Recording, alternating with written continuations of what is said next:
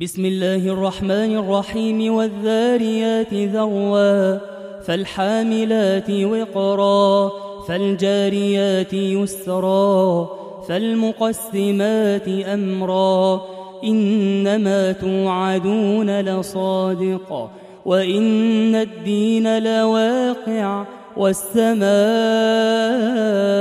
ذات الحبك إنكم لفي قول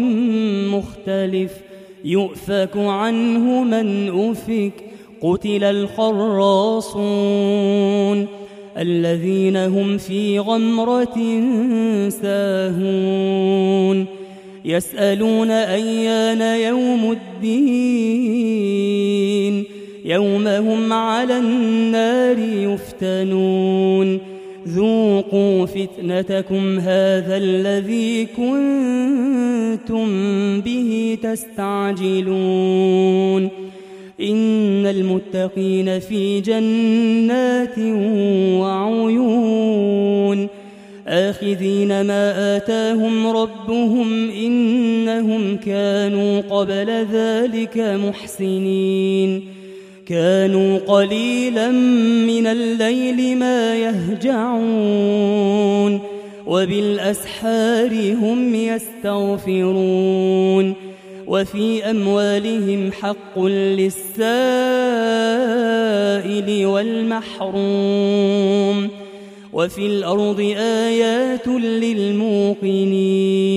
وفي أنفسكم أفلا تبصرون وفي السماء رزقكم وما توعدون فورب السماء والأرض إنه لحق مثل ما أنكم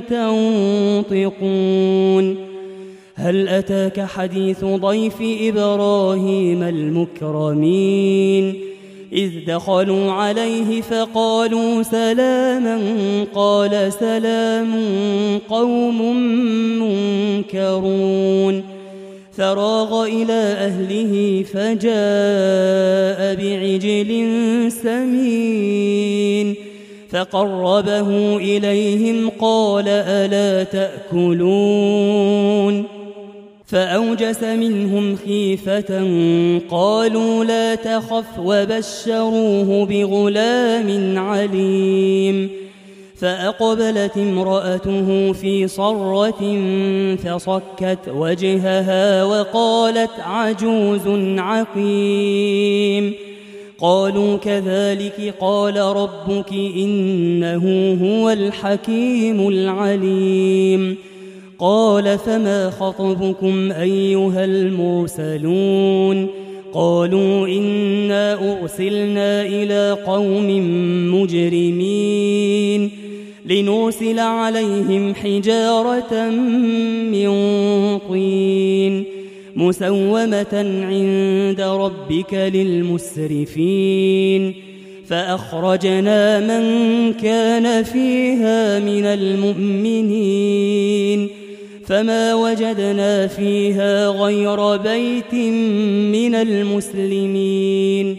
وتركنا فيها آية للذين يخافون العذاب الأليم وفي موسى إذ أرسلناه إلى فرعون بسلطان مبين فتولى بركنه وقال ساحر أو مجنون فأخذناه وجنوده فنبذناهم في اليم وهو مليم وفي عاد إذ أرسلنا عليهم الريح العقيم ما تذر من شيء أتت عليه إلا جعلته كالرميم وفي ثمود إذ قيل لهم تمتعوا حتى حين فعتوا عن أمر ربهم فأخذتهم الصاعقة وهم ينظرون فما استطاعوا من قيام وما كانوا منتصرين وقوم نوح من قبل إنهم كانوا قوما فاسقين والسماء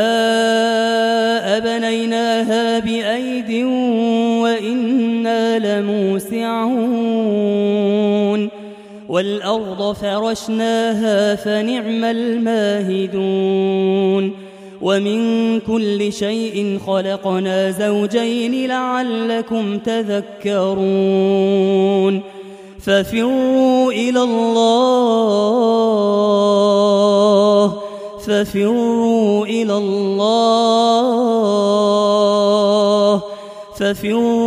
الله إني لكم منه نذير مبين ولا تجعلوا مع الله إلها آخر إني لكم منه نذير مبين